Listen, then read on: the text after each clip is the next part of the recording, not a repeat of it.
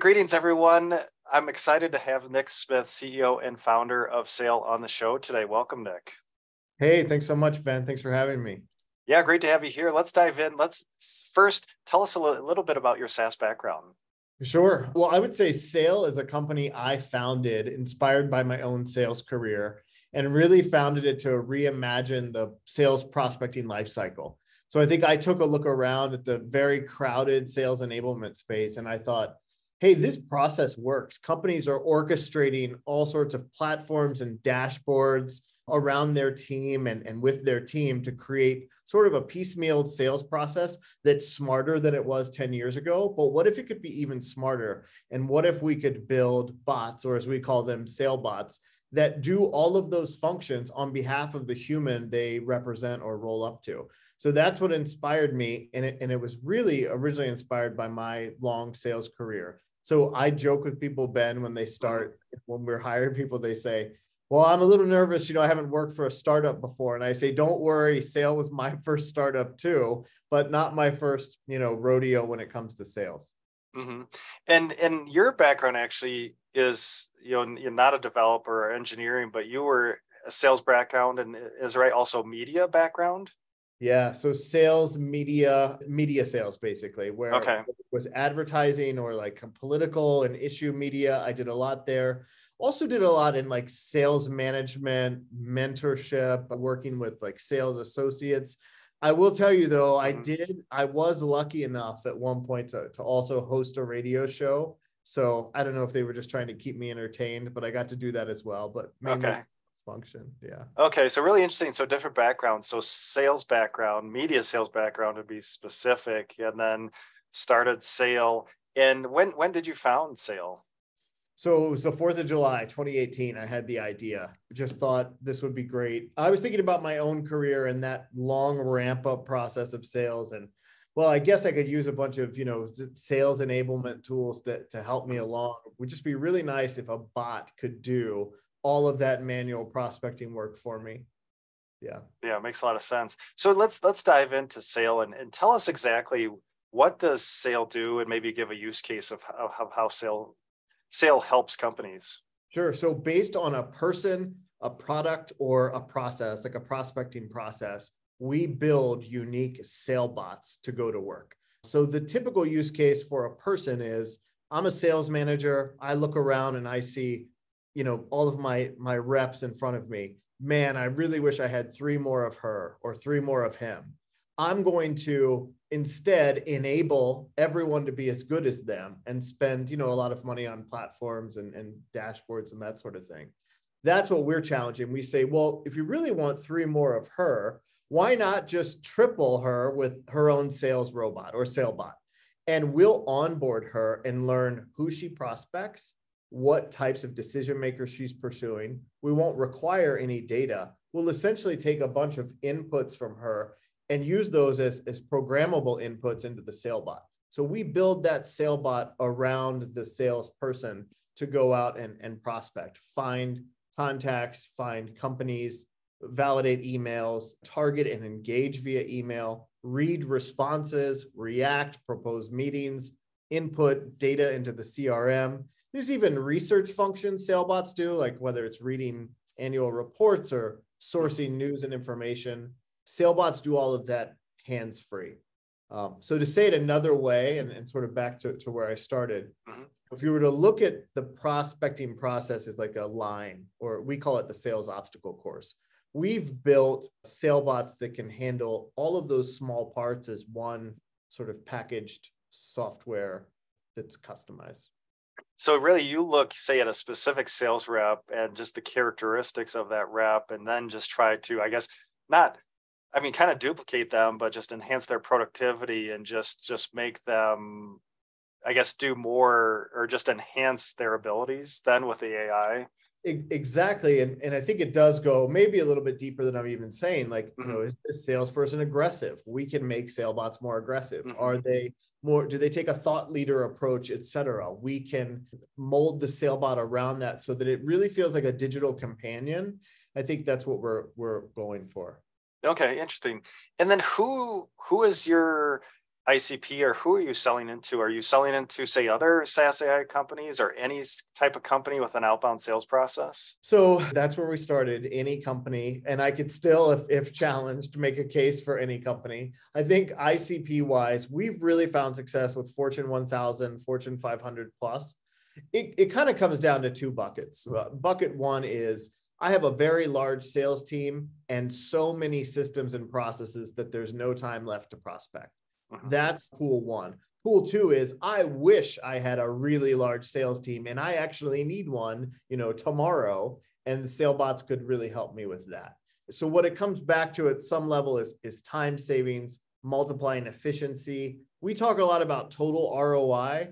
So I think a lot of sales enablement tools are measured on a simple ROI of we paid X and generated Y in revenue. That's certainly valid, and that's why we're here, let's be honest.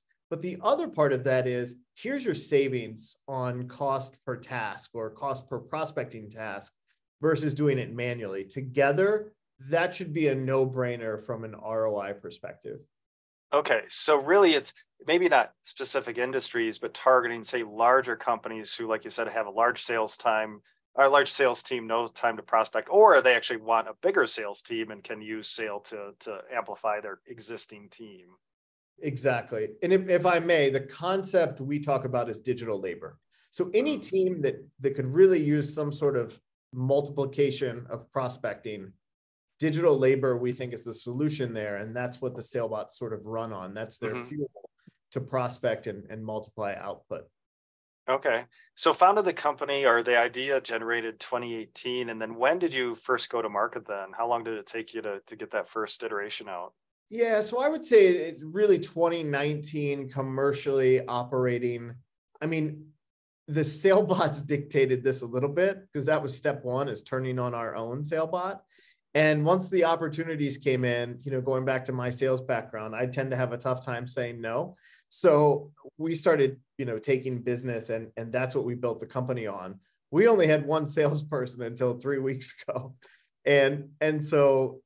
But we had a lot of SaleBots, right? So that's kind of dictated it a little bit more, and really focused on growing methodically, learning, as startups tend to do, building the plane while it was in the air, listening to a lot of customer feedback.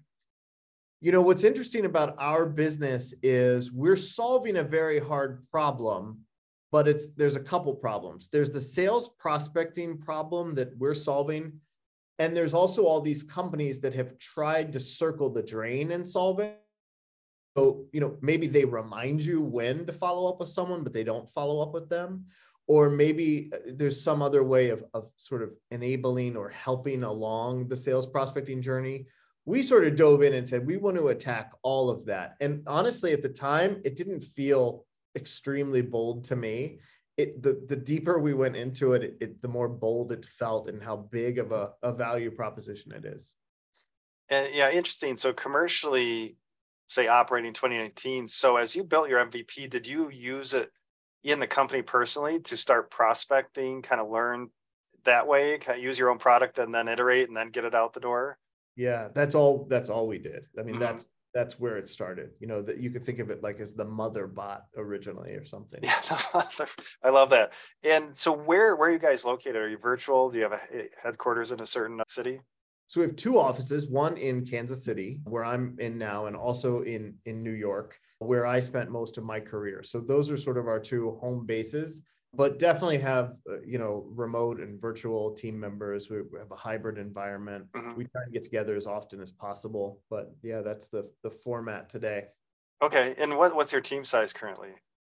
Right now we're at 18. We're in the process of growing to 30, 28 to 30 by March. Oh, yeah. Okay. So fast growth by March. So looking forward to high growth and fast growth. We did hire that sales team that I spoke about. And so we think that they'll really help the growth move even faster. Yeah. Yeah. So yeah, interesting. We'll get to the fundraising because, right, you raised 1.3-ish seed round recently. And then before that, we talked about Fortune 1000 companies that you're targeting. So tell us about your go-to-market motion, right? You're using SaleBots, obviously. And is this, to reach, I guess, Fortune 1000 companies, this is that traditional outbound prospecting process to land those customers? Exactly. So we set profiles for the sale bots and they roll up to a human the same way it'd work if we were speaking with a company externally. So essentially, we have an ICP that we've created for the sale bots in general, but also specific sale bots. And that's where new opportunities come from. So they're pointed toward our ICP like the same way our clients would. Yeah. Okay. Yeah, interesting. And so recent seed round, 1.35 million. So is that total capital raised to date then with that seed round? Yeah, there was a small friends and family round ahead of that, but Okay. more or less that's pretty much it. Okay. And what did you see, as triggers or milestones to raise that seed? Because I liked, in the press release for that seed round, you mentioned really a philosophy of just balanced growth, right? Growth and profitability, and not just growth at all costs. So with the seed round, what did you see that said, okay, it's time to raise some capital? Yeah, so it's a really good question. I think when I look back to what I was thinking through about the fundraise, I built Sale the way I thought you were supposed to build a business, which is still kind of how I think you're supposed to build a business. We were profitable early. We were very, conservative in terms of growth and trying to just learn at every step. Ultimately, we saw an opportunity plus the market dictating some things. It came down to a decision of how do we invest in Sale the right way to ensure that it's secure to realize its full potential and growth. And that's really what it came down to. But how do we also raise what I would call a moderate or conservative amount just to ensure that growth? And I think that because we had customers early, we were able to learn while still providing value, which is very hard to do. We were very flexible with customers. We listened to them and would provide value above and beyond, I think, expectations. We didn't put a lot of caps on deliverables because we knew that we were benefiting from it a lot too, besides just their investment in that sort of mutual understanding environment we were trying to create. Does that make sense? Mm-hmm. And so it really sounds like early on, those early customers was learning a lot from them and just figuring out that product market fit yet in kind of that earlier phase. Yeah, it was learning and hearing their feedback, seeing what they wanted to know more of. Digital labor comes to mind in the concept specifically because that was an idea pre-sale, like pre-sale bot, all of that. This concept of digital labor was very early. We wanted to see how that resonates. You're talking about people that are used to buying leads or buying seats on a platform. And this is pretty different than that. This is somewhere in between that and hiring a person. So how are they going to value this? On a sales floor, if someone makes a cold call and they don't get a meeting, but the person says, hey, follow up with me in 3 months, I'll be really interested then. That salesperson is probably going to tell someone about that because that's not a bad outcome. It's not the greatest outcome, but it's not a bad one. And when it comes to seats on a platform or like lead generation, those things seem to be lost in translation. And they're lost because it's not a process that's continuously nurturing new potential customers, which a SaleBot is. So we have to remind sales leaders of those things while at the same time giving them value the way on the terms they want to receive it. And so that's a lot of what we learned over the past couple of years. Okay. Yeah, really interesting. And so I think there are probably a lot of founders out there who were in your position, bootstrapping, balancing growth and profitability, and then, see some product market fit coming and then wondering, all right, should I raise? So any lessons learned along the way with this seed raise that you'd like to share with founders listening? Yeah, no, I appreciate the opportunity to do that. What I would say is there's definitely some truth to that sort of intersection of imposter syndrome and also the ceiling you set for yourself. Because it wasn't so much about, I had a pretty good idea there was product market fit based on my own career. What I didn't know is what product market fit of the second or third pricing iteration looked like, or these 7 tweaks we made to the product. I didn't ultimately know what product market fit looked like there. So being open to the company taking on a life of its own, but still finding product market fit based on that. Like it's elastic. And so being okay with that and comfortable with that process would be advice, you know. Mm-hmm. Let me say it another way. Mm-hmm. I think there's a lot of talk around, hey, if the first idea doesn't work out, don't give up, try another idea. That's one part of it. But the other part of it is, what if the first idea works out, but it could be even better than you can imagine? Be open to that. It's not about, there's not like a finish line of product market, but there's iterations of it. I love that. Yeah, not a finish line for product market. Love that. And so with this seed round, where was the investor focus, you know, in your business? Were they looking at your addressable market? Were they looking at the story that you were selling? Like where was that? Because I'm guessing not a lot of numbers to sink into or SaaS metrics yet, but where was that focus from investors when they put that seed round in? Well, I think it's a great question, because I think the focus was really centered around market and around competition and other companies, but how that was viewed through the investor's eyes was quite different. The typical response would be, you know, sales enablement. Wow, there's a lot of companies out there. And to me, I was saying, exactly, you know, there's a lot. It looks like quick service restaurants in like late 2007 on, you know, suburban street corners. There's a lot of that out there. You know, what if we could sort of reset and focus on the problem all those things are circling and go after what's in the center of it, you know, revenue, cost of sale, efficiency.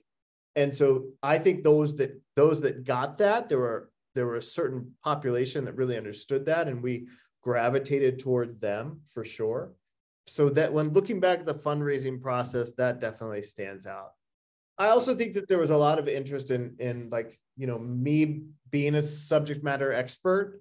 I think, I don't know, you live something for your whole career and then you're called a subject matter expert. It feels like a reduction of some sort, but I guess it's not. I guess it's a compliment. So right, yeah. So you came from that background, so you could talk. You know what sales teams are looking for, and really interesting that you mentioned like the investors saw, a lot of there's, you know, big market, but a lot of competition, right, in sales enablement. So were your investors, I'm assuming, very familiar with the SaaS or, you know, tech AA model, but then did they have other investments in sales enablement that made them more familiar with the space so they could talk in a more refined way around the problem that you're trying to solve? It just feels like everyone has an investment in sales enablement at this point, you know? So I think so. And I think that they were definitely well versed in it. I think it helped illustrate the hard problem we're trying to solve. I mean, there's a lot here. There's a lot to unpack. On one hand, there's like RPA and process automation that I feel like is neglected sales a bit, or sales has been an afterthought. You know, everyone has like an accounting RPA solution. There's that. Then there's like this lead generation world, which is the Wild West, and not something, rightfully so, I would say, particularly attractive to everyone, you know? So there's that piece of it too. Then there's the shiny sales enablement, where we make your life easier world that there's so much mass in. And so there's it's a pretty charged area of SaaS. And so I think that we were a little bit different. We always looked a little bit different. We approached it differently. What I tried to convey to them, that this isn't a novel concept. It's radically different, but it's tethered to something salespeople have to do every day, which makes it practical. Okay. Yeah, makes a lot of sense. So Nick, really appreciate the time today. So as we wrap up, what's next? What's exciting that's coming up for Sale? I think our mission is to elevate sales executives out of the sales obstacle course. We're doing that today. We want to let them know we're right there with them more. So I think connecting the human and their sale bot in more ways is really exciting to us. Also like to explore a lot the idea of really multiplying a salesperson or a team. And so I think that we're extending more data and we're extending more insights into how their sale bot's performing. That's on our roadmap. And otherwise, just growing and building an incredible team that, like the team we already have today, I think is something we think about daily. That's great. So really appreciate your time today. If listeners would like to learn more about Saile, where should we send them online? So they can go to Saile, that's like sales with AI, SAILE.ai, and they can check out more info there, or LinkedIn, or feel free to send an email to me directly, nick@saile.ai. Love to All hear right, from you. perfect. So if you'd like to learn more, check out Saile, so SAILE.ai. And if you'd like to reach out to Nick personally, email Nick, so NICK @saile.ai. So Nick, really appreciate your time today and sharing your story. Awesome. Thanks so much, Ben. I really appreciate it. Thanks.